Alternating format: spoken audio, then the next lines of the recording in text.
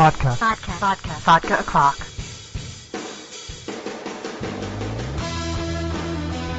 Hey everyone, it's Amber Love, and you're listening to Vodka O'Clock Podcast from AmberUnmasked.com. So today is one of my dearest friends, Mark Stegbauer, who's a comic book artist, and finally wrangled him onto the show because he's ridiculously busy all the time. So Mark's finally agreed to be here, and but don't forget, we can be explicit, and the website is explicit, so if you're under 18, you probably shouldn't be here. So, Mark, welcome aboard to the crazy train. Oh, thank you. Finally, nice to be here, after too many, times of not being able to come on and all that sort of stuff. So it's like, hey, look, so I actually have time to do something. I know. I was really, really surprised when you said that you had a Saturday available. Well, I usually do. I mean, I've been lucky that I kind of am able to get most weekends off now from work, but I usually spend it like with my fiance, and then we have our daughter. It's like, okay, family weekend, let's go do stuff, and that's pretty much what our whole summer's been. And apart from when I've had the occasional show here and there, and things where it's like, okay, the weather sucks, well, let's do some stuff here at home. But it's kind of like one of those rare times. It's like, hey, I have time to do stuff. So here you are. I'm here. And you are on the flip side of running a Kickstarter campaign, and I know other people are like just starting theirs. There's always Kickstarters going on. So we're going to talk about that. It was your Dr. Goyle comic book series. Correct. And it was a very charming, adorable, all ages comic book that we try to get the word out as best as we can when the campaign is running. And you did reach goal, and a little extra, which is always nice. Yeah, with a little bit extra. So explain to the good folks what Dr. Goyle is and who he is and why they should have read it and order it now. Well, pretty much back in 99, 98, I was working with Mike Norton, who everyone loves because of his great online comic Battle Pug and all the other stuff he does, like Revival and It Girl in the Atomics. Well, we were doing some work on The Badger when it was at Image Comics, and we're just like, why don't we do some of our own stuff? How about if there's not enough comics out there that were aimed towards kids. Everything was still kind of in that dark, gritty, stuff that was going on between Marvel, DC, and I mean the comic industry was still reeling from damn near total collapse, and it's like, how about we do something like this? And we just kind of started coming up with ideas, and late one night I was just kind of coming up with stuff and watching The Tick on when that was on Saturday mornings, watching some of that, and thought, how about something like this, kind of a superhero type guy who's not really a superhero, but he's he's got maybe some monsters, kind of a monster fighter, and what if he kind of looks like a monster? And so we just, I just started coming up with ideas and giving them to Mike, and pretty much Dr. Goyle was born. He's an ancient wizard who, was a monster fighter and got turned into a stone gargoyle, but luckily for him, when he got turned into a stone gargoyle, he fell on all his magical chemicals and was able to gain, motion and movement, but he was trapped. So he still, continued to fight monsters and, went to, try to learn how to undo, this spell, but, and really pretty much found out he couldn't. So instead he just kept learning about everything and being, super smart. And he, has a sidekick named, Wilbur, who's a super genius, and they, work out of the Kirbytronics laboratory and, fight monsters and supervillains, and pretty much I kind of took my love of the early Scooby-Doo episodes that I always used to watch when I was a kid, and threw a little bit of Johnny Quest super technology in there, and my love of all things Kirby, and monster fighting, and just wanted to make it humorous and have it be funny, have something that wasn't all dark and scary, and just be like, okay, let's have some fun with monsters. Let's have just goofy monsters. It never gets old to me. Never. No, well, it's more fun too to come up with like really goofy monsters than and having like, oh look, here's here's another vampire or another werewolf. It's like, so we'd just come up and have all sorts of like different weird monsters. I mean, we had a giant woolly bear caterpillar in the first issue we ever did, and that was the monster. That it attacked the World Wool Expo. I mean, who else is going to write that stuff but me? That's awesome. Yeah, there was some alcohol involved, I think, in doing that first issue of just some of the stuff that I was coming up with. It was like, damn, this would be really good. Just write this down. Well, one of my curiosities about storytellers is where they get their ideas, like where, because there's a debate as to whether or not you can force art, whether, it's like when it's dictated, you want to write or you want to draw or whatever, just sit down and do it. Just sit down and do it. It's like, so you sit down and if I don't want to say that it's writer's block necessarily, but sometimes the ideas just they're not there that day. Yeah, I know for me it's like I've always, now that I do a weekly webcomic, coming up with ideas it's not always easy. I mean, especially if you're doing something that's, kind of like a one-shot idea each time you're doing it. I mean, that's the one thing I wanted to do with Dr. Goy was make them all, standalone issues, that you didn't have to buy all of them to figure out what was going on. Each one was a self-contained story. And that's a lot to come up with. Yeah, I mean, because you gotta, you gotta come up with your beginning, middle, and end. You gotta have it wrapped up in 22 pages or, however long you're gonna do it. And a lot of it was just like, it's weird. Some of it just, some ideas that just kind of boom pops in my head. It's like, oh wow, that'd be great, or I don't think anybody's done this. And then other times you're just there going, oh God, what am I gonna do? And no, you're just gritting your teeth and, hoping you can pull something out of your ass in time to get it done. There's been many times with my webcomic that I've, it's like, okay, this thing posts up on Wednesday. Okay, it's Tuesday night at 9:00. I gotta come up with something like right now. Oh my goodness. Yeah, I can't even imagine. I can't imagine. So the webcomic we're talking about is Pub Dread, and you can find that very easily because, like, you're in your studio, like every day is a different person's strip is going up. Basically, pretty much. Yeah, I mean, I've got way too many things, way too many irons in the fire right now. I mean, I can be working on I can be probably working on Pub Dread, I can be working on Dr. Goyle, I can be working on any of the 3 or 4 books that I'm inking, at any time. It's, it's never boring, because at least I always have something different to work on, Right. But, and it's always kind of nice, because at least if I'm stuck on one thing, like, okay, God, I can't come up with an idea for this. Okay, I'll come over here and draw this for a little while, or I'll like this, and, something will pop in my head. It's like, okay, great, write that down real quick here, finish what you're working on, so at least you have that written down, so you're not, like, going, oh, God, what was that great idea, and then you're trying to figure it out for, 2 hours what the hell that idea was, and, trying not to, have an aneurysm. Yeah, and sometimes, just life gets in the way. You could be sick or, yeah, something, or your job schedule could get in the way, or your kid can be sick or whatever it is. And I know when it comes to webcomics, people feel this incredible pressure to stay on schedule, and a lot of times they'll have a bunch of stuff already, they'll have the cushion. I remember with Kevin Freeman, he had Subculture, he and Stan, his artist, Stan Yan, they had like a good 8-week cushion in there. And then it was one of those things where it's like, oh, thank God, I just need a break. I just need a mental break. And then, like, 1 week off becomes like 2 weeks off. Oh, yeah. Like, well, I mean, I said that about mid-May. I had moved. Me and my fiance moved into our house, and I had the weekend we were moving. I also had a big con that weekend up in Minneapolis. And I'm thinking, oh, God, I don't get back till this time, and then I got to move and do all this. And it's like, I'm not going to have time to do things. So I did like 4 weeks of like Pub Dread and, was ahead.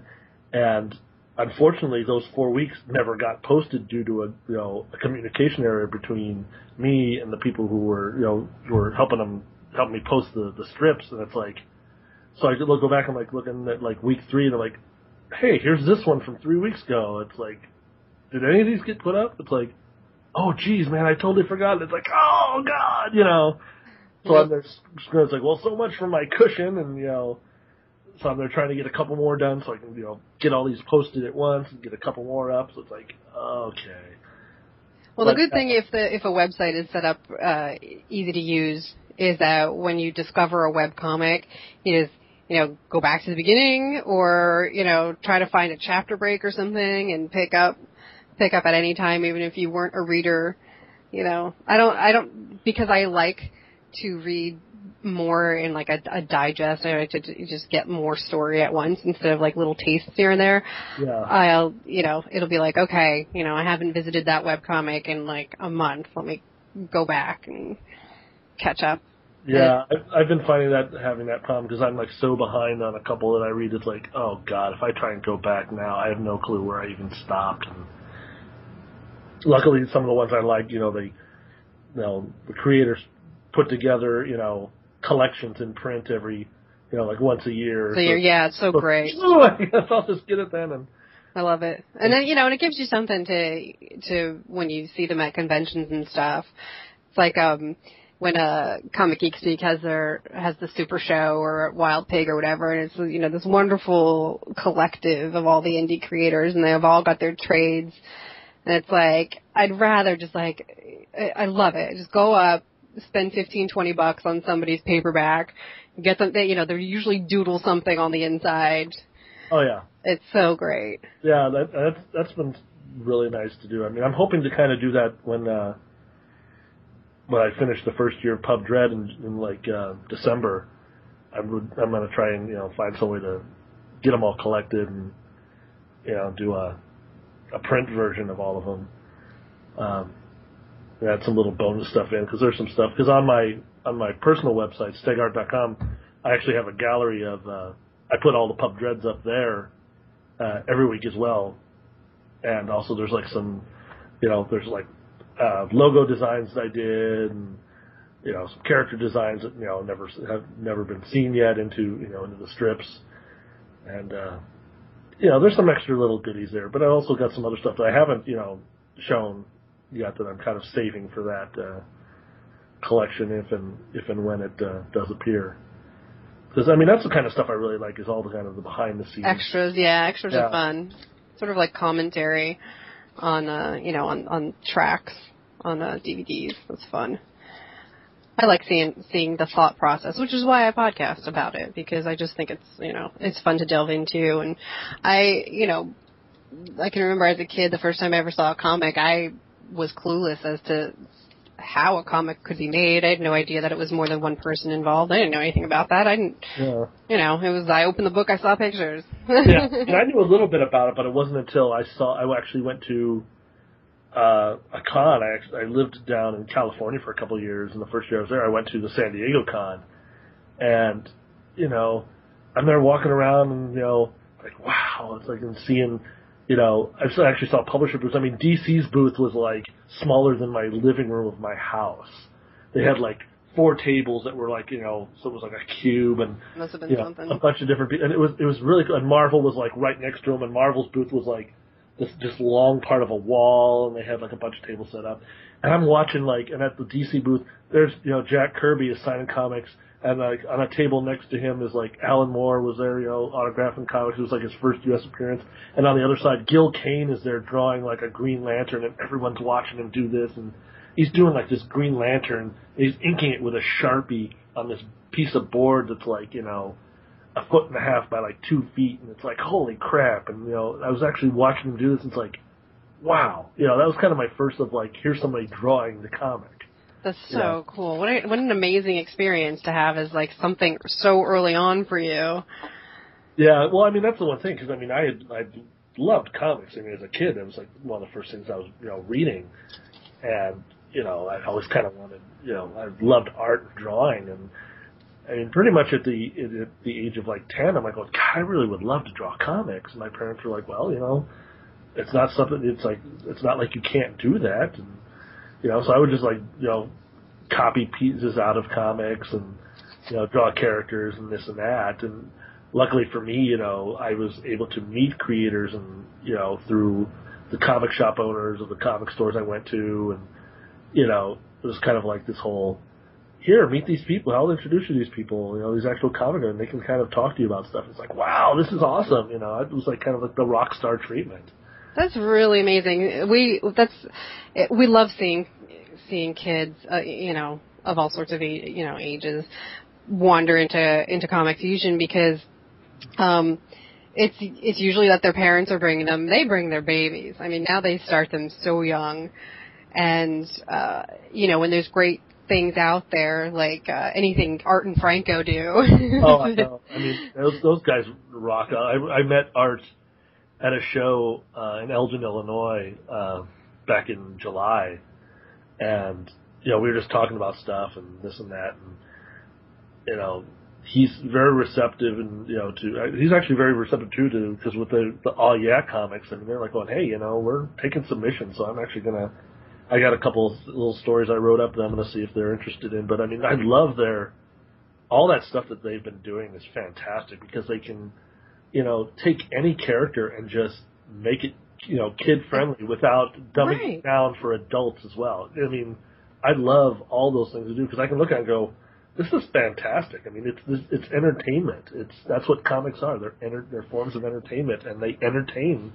I'm always just absolutely in awe when I see that, like the fact that there's Archie and Kiss in the same book, and I haven't read them, but I know that this exists, and I'm like, I don't know what the Kiss comics were like. I don't know if they're humor or what they are, but when I think of, sort of like the Monkees, like, because the Monkees, had a TV show and stuff like that, when I think about how they take, this element from one area of entertainment and then they turn it into something completely different. Like, oh, sure, here's this heavy metal rock band that, people think are Satanists, and we're going to put them in Archie comics. Yeah. And it worked, and it's successful. Oh, yeah. Well, that's the one thing I think that the bigger companies like Marvel and DC are not really kind of realizing is that, fans, are not stupid. They don't, you don't just have to say, oh, well, we're going to do this and they're going to buy it. Not necessarily. If you do something, a good comic, yes, they will be bought. Because the fans will look and go, wow, this is really good. I like this. But if you're going to say, oh, we're going to do this, and we'll get it because they have no choice, wrong. They have a choice. They'll be like, yeah, I'm not buying it because it's garbage. That's the one thing that really inspired me to make Dr. Goyle is that there wasn't really anything for kids. And I knew, being a fan of comics, I saw what was going on, in the 90s. I mean, I worked at Marvel, I worked at DC, and, yeah, it was great to be working and inking books and stuff like that, but still I could see it's like, as a fan, it's like, God, I wouldn't buy this crap. It was like they weren't looking at stuff and saying, what do the fans want? Right. What do fans really want? It's like, yeah, a lot of people like Spider-Man, but, are 25 Spider-Man books necessary? Probably not. Yeah, people always say that about Wolverine, Spider-Man, and Batman. It's like it gets, why isn't there anything else? Why isn't there anything original? And the cool thing about a character like Spider-Man is because you can take this broad range. You can do a grittier, darker Spider-Man for adults, and then you can have the Marvel Adventures for kids. Version and stuff like that. But there's no reason that other characters can't go through that as well. That's why cartoons are so, to me it's mind-boggling. I'm like, you pull this stuff off when you make an animated series, like Wonder Woman, who had a great freaking animated movie, and then I have yet to see that, but I heard it's just awesome as hell. It is. And I've missed a lot of those animated movies. I mean, I've missed a lot of them too. I really have. Critical now is like, the fact that, Amazon Prime has so much good stuff on it. It's like going, oh yeah, I think I need to get caught up on some of this.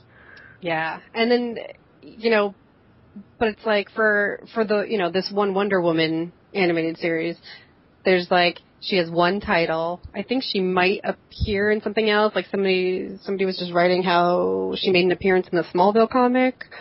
I don't know if it's supposed to be the same continuity. I have no idea.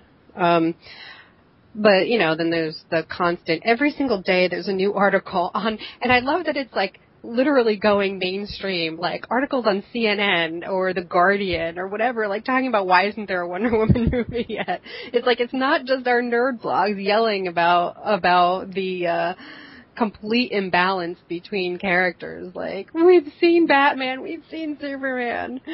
And, Wonder Woman is one of these characters that you could have a kid's version of and have a younger audience comic series, and you could have her regular, because it can be a very violent book. You could you keep the adult version. That's one of my friends was saying, he's like, Wonder Woman is a hard balance for that reason, because if you make it too kid-friendly, the adults are going to get pissed. And if you make it, the opposite, then, like, people are saying, like, oh, I can't give this Wonder Woman comic to my daughter now. And which is a shame, because I guess Grant Morrison's writing it. Yeah, so that's the one thing. I mean, when I was... It's going to be violent. Yeah, well, that was the one thing when I was doing... One of the big things that really pushed me to create Dr. Goyle was the fact that I'm like, I looked at the comic industry, and it was like, here's what we're seeing is like, there weren't new readers coming in. There wasn't anything. There were a few good, kid-friendly books out there. Bone was still going on.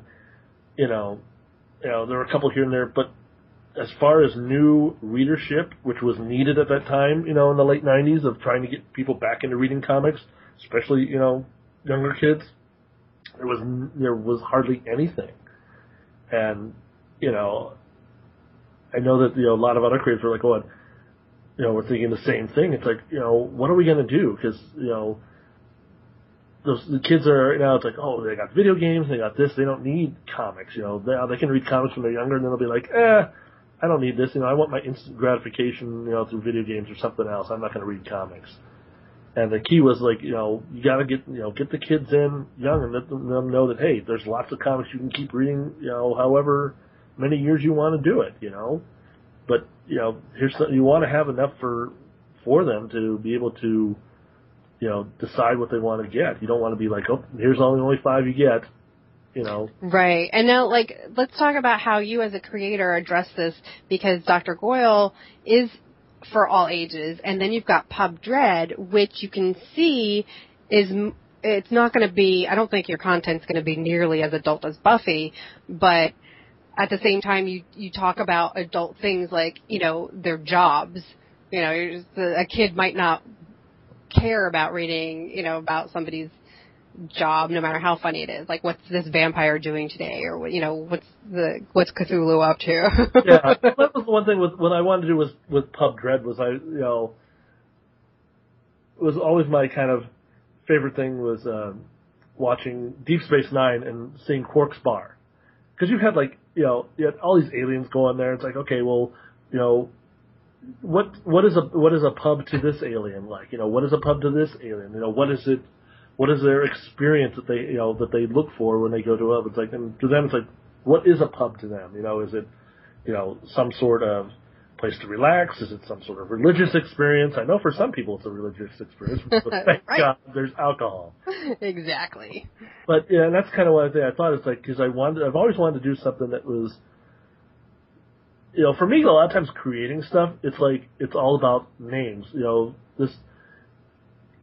Taking words, putting them together, and go, what could you do? It's like these two words, like, this sounds kind of cool. What would be here? And I was thinking, I saw something that was like talking about, it was a movie, it was called Club Dread, and it was like some horror slasher flick or something. And I thought, it's like that would be the name of like a bar, would be like Pub Dread. I thought, that would actually make kind of a cool make kind of a cool comic. And I originally hadn't really thought about doing it as a web comic.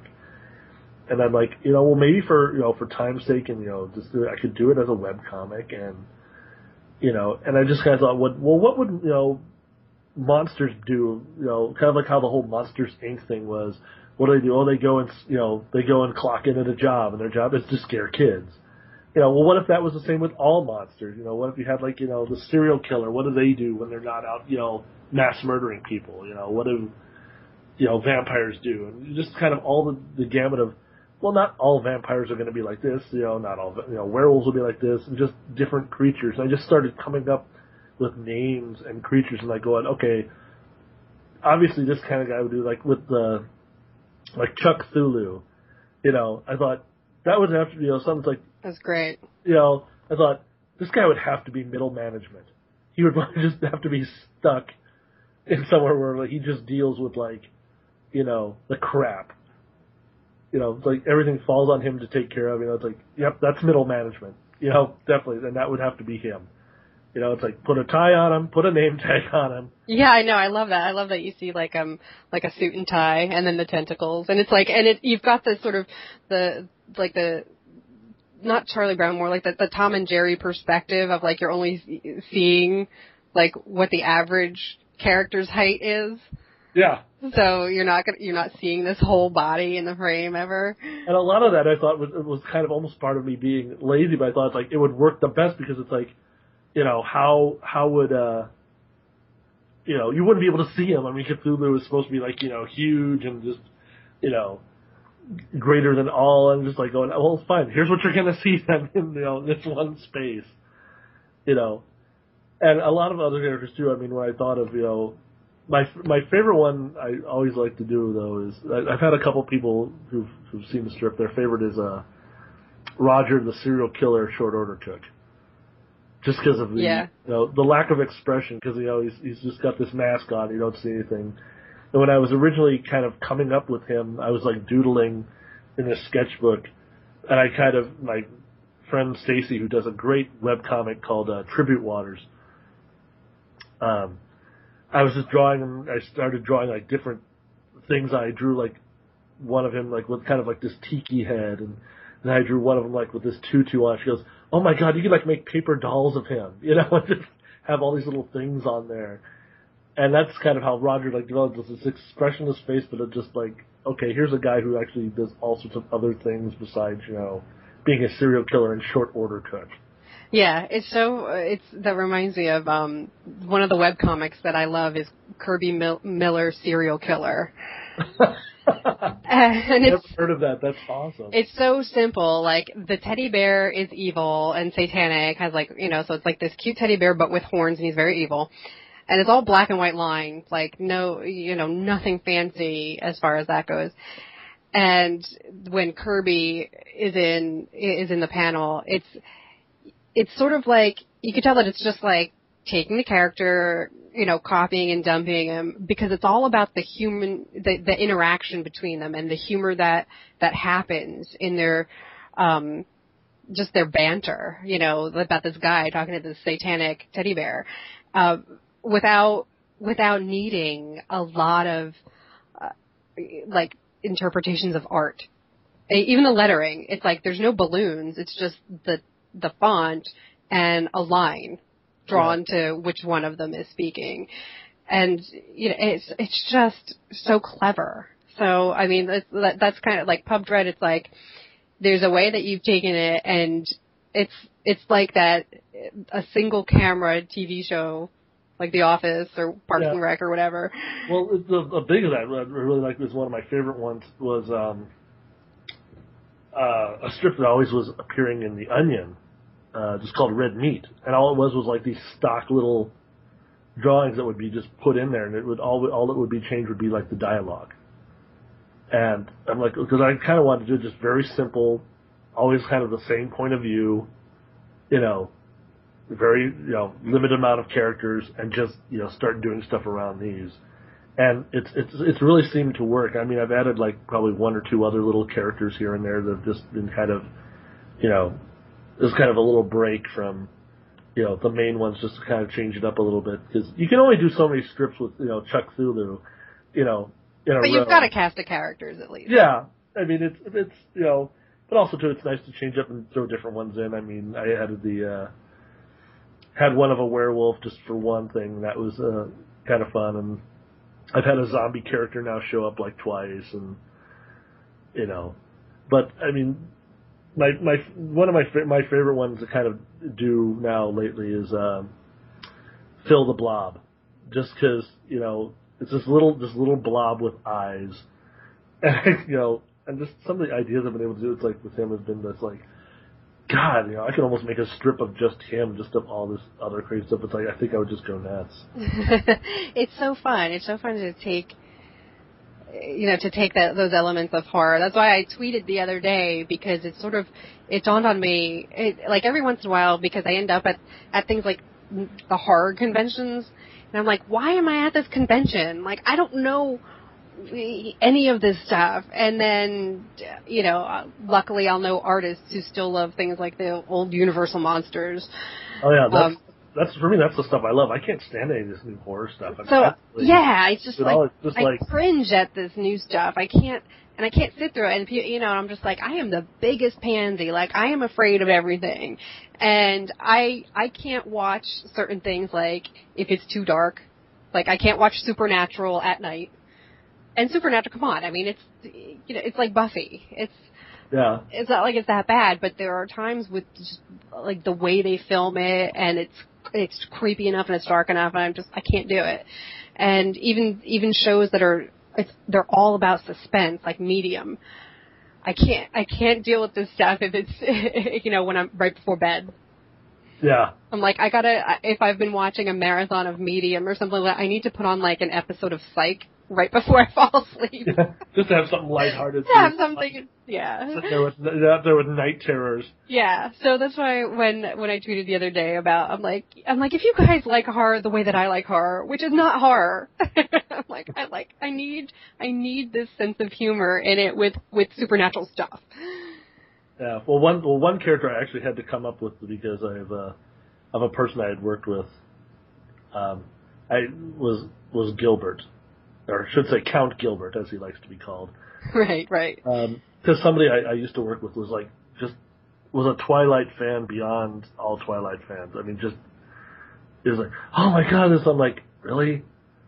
If Bela Lugosi were alive, you'd be slapping the crap out of him. I know, the whole, like, Edward Cullen and meets Blade thing. It's like, we need that to happen. We need Blade. Like, do it. But I mean, I just had to come up with a vampire character that was just annoying as hell. That was just like, oh God, can you just please leave? And it wasn't so much like,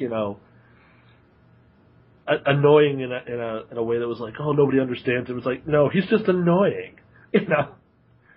It's like just a snot little, punk who's like just like, oh, well, and I'm a vampire. It's like, yeah, so what? Big deal. Yeah, it's like, hey, that's not special here. Yeah, and just like nobody cares, But it's I think coming up with the strips for him are more fun because it's like, okay, what just kind of snide comment can I make? What kind of things can I do that can make him look like a complete and utter idiot? Like, oh yeah, this'll work. Like this last week's strip when I had him eating a piece of garlic bread on a dare, and his face is like puffed up, distorted, and grotesque. I'm like, yeah, that'll work. Yep. Because that's the sort of thing that, in our reality TV-centric world, that would happen, well, even before that, I think people did stupid dares, eating goldfish and fried worms and whatever. Yeah. How has, because basically at this point, since you're living together, you're a parent now, so how has that changed anything? Because this, from what I understand, I mean, these are the kind of stories you would have told if you were just a single bachelor living on your own and stuff like that, but yet, so I don't know how much, if anything, was influenced by having this new family. Not a huge amount really was influenced. I mean, it was pretty sudden. I mean, my fiance Jen and I have only been together for a little over a year, and we just moved in just this last May. But I mean, we are very mindful of what influences are out there. I mean, I only show her daughter Emily the kind of the things that I feel are age appropriate for her. It's not one of those things like, oh well, she's a kid, I'm just gonna show her all the stuff I'm working on. I mean, a lot of stuff I work on is not kid friendly, but I make sure the Dr. Glow stuff that I show her that some of the other stuff I want to develop, I want to let her see. But, I've always kind of been mindful of that and, the work that I do.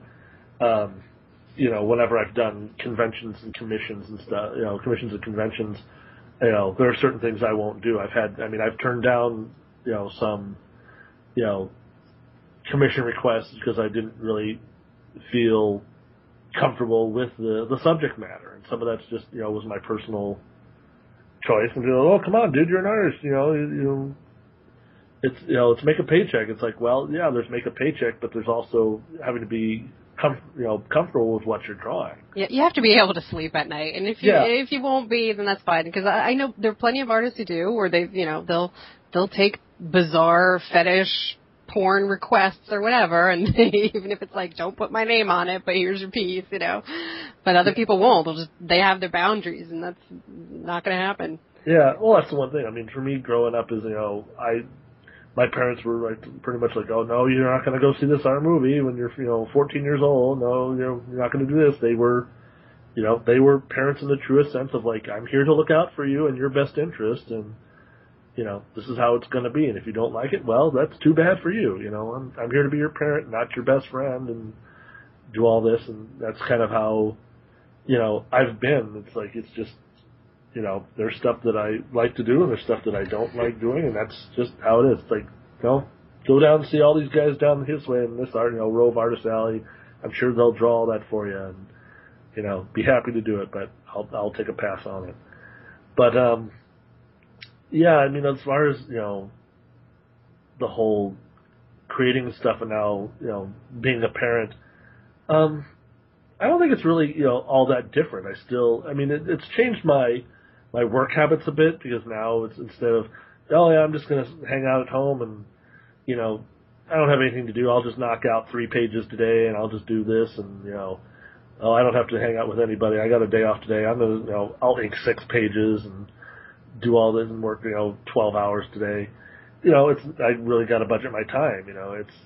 I have work and I come home and I have a family to take care of and, spend time with, and there's homework and, there's stuff around the house. There's mowing the lawn and, honey-do lists and, all that sort of domestic stuff. But I think overall it actually,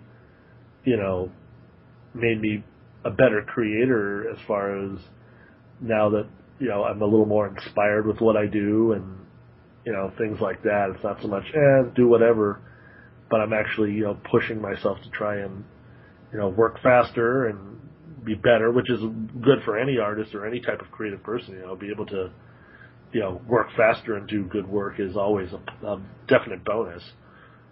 But it's good stuff. I'm digging it. It's good. It's good because I know. I mean, everybody's got ups and downs. Everybody's, even like Frank Cho recently has been sort of cryptic in what he's putting on Facebook, but I don't know what's going on there, but there's ups and downs in his world. And you look at somebody like Frank Cho, and it's like, dude, you're on top of the world. What could be going wrong? But you just don't know. You might not know what's going on behind the scenes for somebody and their career. Oh yeah, well, I mean, it's happened so often. I mean, I know, creators who, they're doing great and they're, they're doing all this work and they're going to these shows, but then it's like, but their home life is a mess because that's all they're doing. They're like, well, this is what I'm doing. It's like, well, you're never home. I mean, somebody I used to work with at Marvel, it was like, wow, we were doing really good and on some books and sales were great, but at home, his it was just a mess. He ended up getting divorced soon after, the birth of, about a year after the birth of his child. He and his wife split up, and, it was just... That happens, unfortunately. Yeah, and then with being kind of a creative type, it's tough. I mean, I'm so very, lucky that Jen is very supportive of what I do, and, totally understands, like, I know you have to have time to do all this, and, that's cool. I want to give you that time, but also we need time from you, and, this and that. So she understands, both sides of the coin, that, things like that. So that's really cool. I mean, I've had a previous relationship where that wasn't so much the case. It was, Yeah. It was like, oh, what do you mean? What are you doing this? It's like, this with this hobby of yours. And it's like, excuse me, hobby? Hello? Doing this for 20 years, you can cut out that hobby shit. Yeah, right? Unfortunately, when it's not like the paycheck that people think is, highest or whatever. This even happened with modeling. This really pissed me off yesterday. Some photographer got really douchey with me because of my modeling rates. And, I mean, mind you, his messages to me were very nice. And I told him, no, I'm not available during the week anymore because I have a day job now. And he was just like, oh, well, this is my job. And I don't like to work on the weekends. And I'm like, I just wanted to reach through the screen and throttle him because I'm like, dude, I've, been modeling for 4 years. I couldn't make a pass at any kind of living with how unstable the work is. How it's like I'd have a great month and then a month of nothing because they tend to run like school semesters, I work for a lot of art schools and museums and stuff. So it's like, I could have a really good month, but then I could have a month of literally not one appointment. Yeah. So, it's like for this asshole to try and make me feel bad because I had to get a day job. I'm like, fuck you, buddy. It's like I know plenty of artists and writers who all have to have the suck day job. And hopefully it doesn't suck. I mean, a lot of the artists do graphic art. So at least they're somehow being creative somewhere along the line. Good for them. But, hey, the rest of us do whatever. I mean, do whatever gives you a paycheck and health benefits.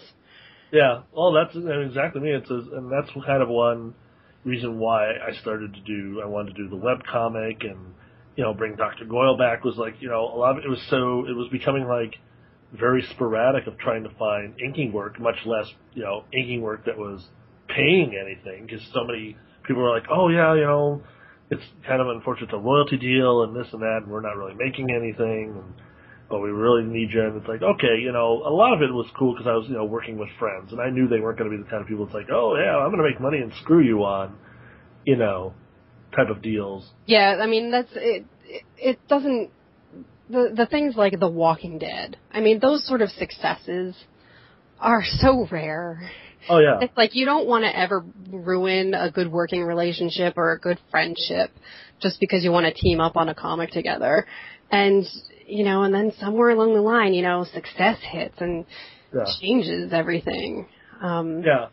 But it was also, I mean, as much fun as I have, working with friends, I mean, right now, everything, the projects I'm developing and working on are all with people I know and people I've worked with. And we're all like, well, both of us going in on this, it's like there's not going to be any, screwing over of money. It's like none of us have any, yeah.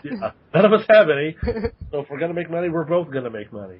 But it was just one of those things where it's like, I want to do comics. I want to make comics. Like, I can't depend on, hoping that someone say, hey, we need an inker on this or, because I had a couple of jobs that was like, well, we decided to just go and, shoot from the pencils instead. It's like, oh, okay, great. And, but doing the webcomic and doing some of this other stuff, it's like, I'm a creator. I'm going to create my own stuff. That way, I'm working. I'm working on something. I'm making the comics. I don't have to depend on anybody else to come to me and say, hey, want to make a comic with us? It's like, nope, I don't need to. I'm making my own, And that's what's so great about, being a creator, and kind of, I think at this time, is that you're not limited to working for Marvel, DC, whoever, it's like, okay, I'm going to go spend $20 on a website, $12 on a domain name, and I'm going to make my comic, I'm going to put it up. Boom. That's great. It was so interesting because, a couple of weeks ago, some people were, a lot of us were all talking on Twitter about different things, and, especially with, people making comics like, oh, how do I get in the comic biz? And my thing was like, here's my, this was my advice on, here's how you get into the comic biz. Make your comic, boom, you're in. You're now in the business, yeah. That's how you're in the business. That's all there is to it. Have whatever, make your story, draw it, put it up somewhere, be it print, be it on the web, I don't care if it's on your Facebook page or your blog spot or whatever it is. Put it out. Congratulations, you're now a comic creator. Just do the work. Just make your comic. Don't stand around, be sitting around, it's like, well, here's kind of my idea, but I don't know what, it's like, get it done.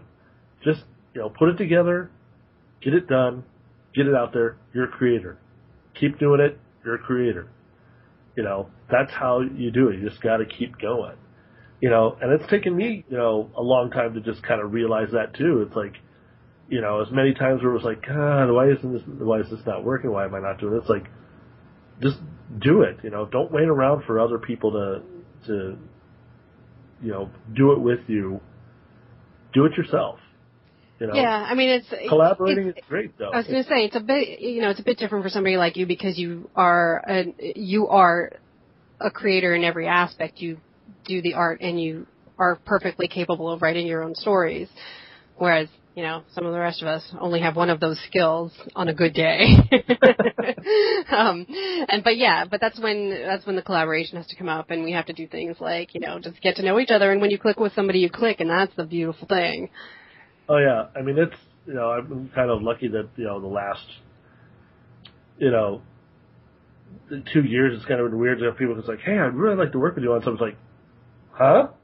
It's like, yeah, would you want to draw something? And I'm like, huh? Because it's like, yeah, I mean, my artistic skills, I mean, they're not bad. I mean, I'm a really good inker. My penciling, not so much.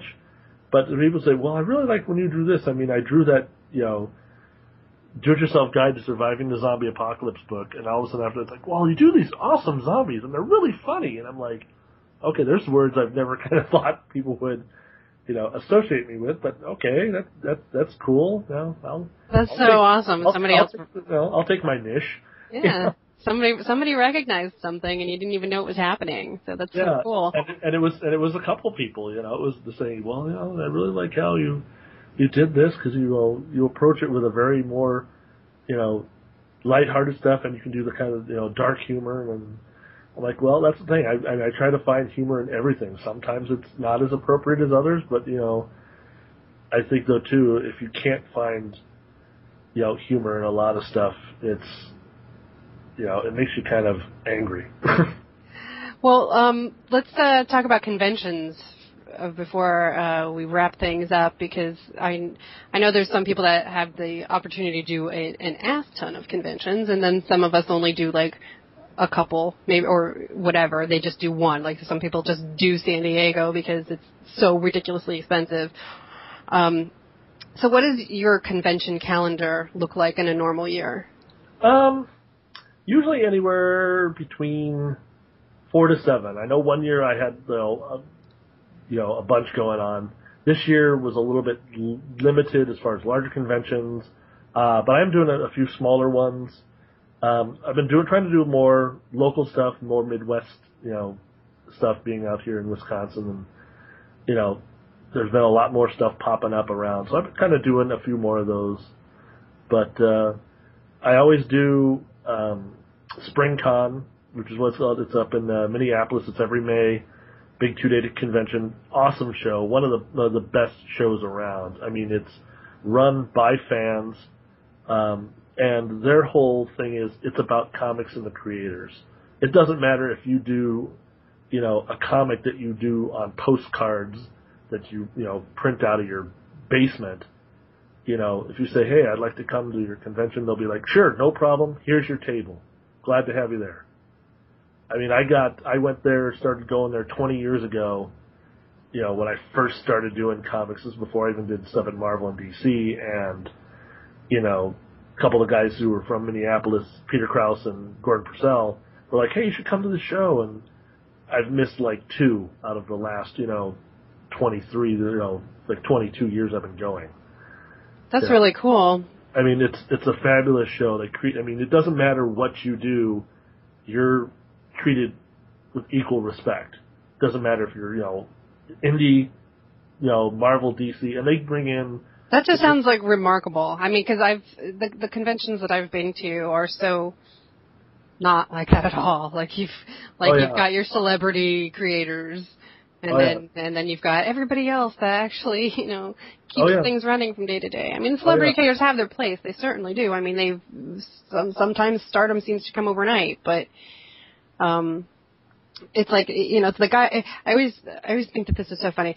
It's the guys who are struggling or whatever in order just to pay for like an artist alley table or a small press booth or something like that. But it's the guys who already have the success that are like given. Yeah. Like they're given the booth space or whatever. Yeah, that's what I always found was interesting. But I mean, SpringCon is fabulous. I mean, all the creators, you get a free table. A lot of times you'll end up, splitting with people. You can request like, hey, I'd like to sit next to, my friend. I'm like, sure, no problem. We'll take care of you. And on Saturday night, they have a steak fry dinner where pretty much all the creators, it's like, here, we're going to feed you steak and come and hang out and just socialize and have a good time. Well, I know that Appleseed Con is that welcoming and everything too. Like everybody is just, seems to be on the same kind of ground. And, Zach runs a good show. Yeah, I've heard that one is pretty cool. I might have to look into that for next year. And yeah, and again, like they only have, I think, 100 tables for creators, but they don't pay for them. Yeah. And it's, that's why they did things like have a Kickstarter in order to make sure that the expenses are covered some other way. Yeah, but I think that's a great way because I mean it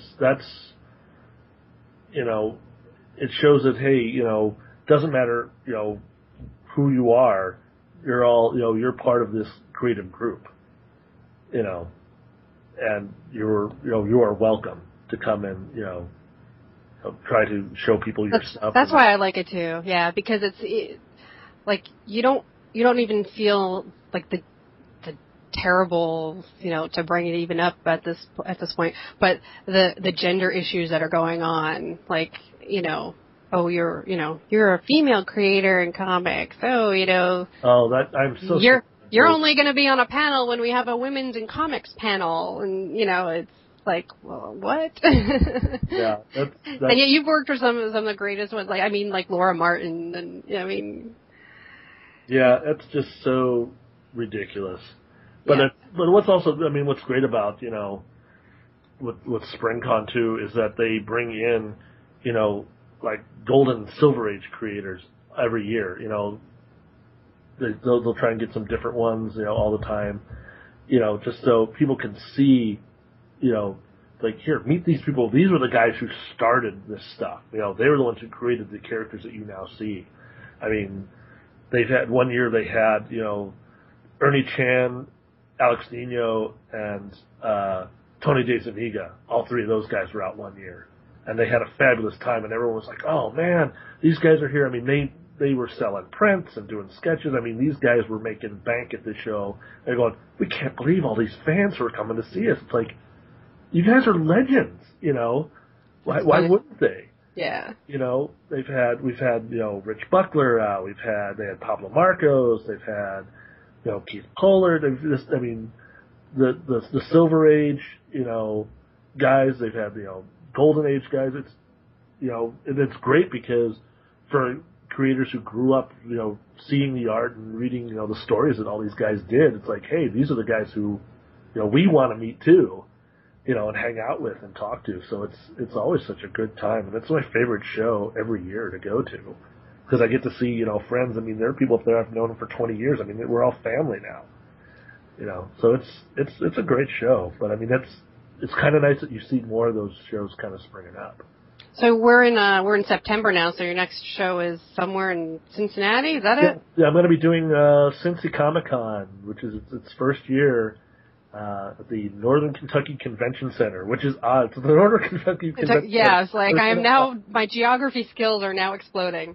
Well, all you got to do is go across the river, which I guess is like 2 blocks away, and then you're in Kentucky. So it's wow. Okay. It's that whole area. It's kind of it's like it's Ohio, it's Kentucky. We're just gonna conglomerate and share crap.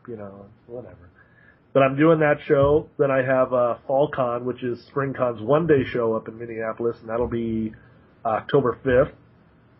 I try to do that pretty much every year as well. And then I'll be doing Icon in Des Moines, Iowa for the first time, October 19th. So kind of branching out, doing some different shows. It's kind of nice that some of these are just, I can drive to within a couple hours. And yeah, that's really nice. It's a one-day show, so it's so refreshing. Because it's like, not like these other shows like Wizard that are expanding how many days they are, and it's like, no, you're I mean, I remember when, there were 3 days, and I was like, well, we're doing premiere night, so it's actually, it's like the night before. Yeah, no, it's too exhausting, and you have to take all these days off, and then either you're taking days off of, like, your paying job, or you're taking days off away from doing your comics in the first place, so yeah. It's those big shows, they're just too long. Yeah. I mean, I'm doing Baltimore, and even that's just like, wow. Yeah, a couple friends of mine are doing Baltimore, and she's like, oh my God, it's like going to be just exhausting. It's like, you're the one who chose to do it. Yeah, Baltimore is like such a great show, though. It's such a better city than I hear it's a lot of fun. Maybe sometime I'll do that. There's a couple shows I would really like to do.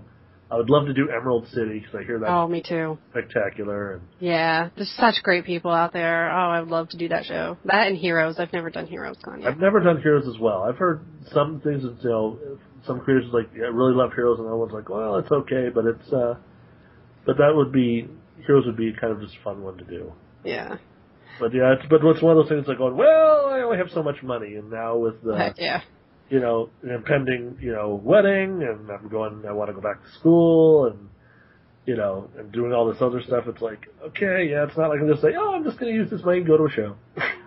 Right. But let's get your websites and links and all of those places for people to find you. Mark Stegbauer is, they have to be able to spell that, I guess. But that's why I like that you're Inker Mark on Twitter, because I remember you were debating about whether changing your Twitter name, and I'm like, but Inker Mark can be spelled easily.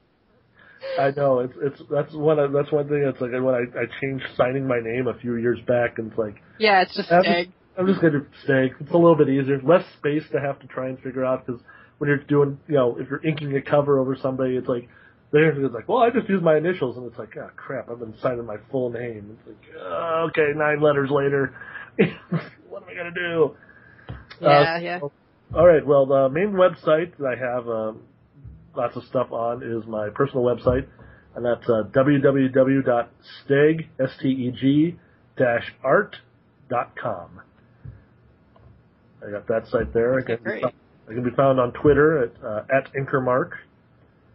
I also have a Facebook fan page that's Mark Stegbauer, Artist of Stuff. All right. And I'm on Tumblr at StegArts. I'm on Instagram, just my name. I'm all over the place. Too many things to post to now. It's like, oh God, I gotta post for this. I know, it's so much maintenance just to have an online presence now. But if you don't know, it's like people can't. It's like, oh, well, I don't do Facebook or I don't do this. It's like I just do this. It's like, oh God. I know. It's like, how do they do that? I realize that their productivity is probably higher, but on the other hand, people might not know how to connect with them, and things like Twitter make fan connectivity so much easier. Like, I was just talking about the new series Lazarus, and because it's issue 3, it just I believe came out last Wednesday maybe, through Image Comics, and it's the new Greg Rucka book, and the artist on it, Michael Lark, happened to catch something I said on Twitter, and he wrote back to me, and I was like, whoa, dude. It's like, because I don't even know him. I was just one of those random things where I was surprised that people were bitching about the physical design of the female character, and it's just like, are you freaking kidding? She's spot on, perfectly designed. So he was just like, oh yeah, I didn't pay attention to the letters column yet because I'm busy working. But it was awesome, It's like you put out a tweet like that, and lo and behold, the powers that be respond to you most of the time. Yeah, I've had a few brushes like that. I remember a few years ago, this started, when I was first kind of on Twitter and following certain people and this and that, and Bonnie Burton had done this great thing of talking about with John Cusack when his Poe movie was coming out, and it's like, I'll have him be Edgar Allan Poe with other things, and we had I tweeted something of like Poe Point Blank, and doing a dialogue from Grosse Point Blank is like Edgar Allan Poe and something, And she retweeted that out, and John Cusack, favorited it. I'm like, holy crap, I was like, oh dear God, That's awesome. Crazy. That is just absolutely nuts. All right, Mark. Well, thank you for, all of your time today, and, Thanks for finally, getting there. All right, and I feel so bad that it's taken this long. It's, life happens. Life happens, and people move, and that disrupts so much of life when you move. Bless your heart for going through it and coming out in one piece. Yeah, I guess so. I'm kind of done with this moving thing. Yeah, I know. I don't want to move for quite a while. I mean, I do, but I don't, because I hate it here. But I can't. I just don't want to move again. Can I just have someone else do all the crap for me? I'll just sit back and it's like, is it unpacked yet? Thank you. Really. But thanks. Say thank you to Jen too, so that we, I always appreciate when the families, put up with all of the commotion. Oh yeah, she's awesome. She's best thing that's ever happened to me. So it's good stuff. All right. Of course, you guys can follow me on Twitter at Elizabeth Amber and AmberUnmasked.com, and Facebook has a page called Amber Unmasked as well, and everywhere else. So you can download this. I'm guessing if you're listening, hopefully you're listening through either iTunes or Stitcher or directly through the website. But if you are on one of those other apps like iTunes and Stitcher, I think they have feedbacks and ratings and comments and stuff. So, let me know what you think.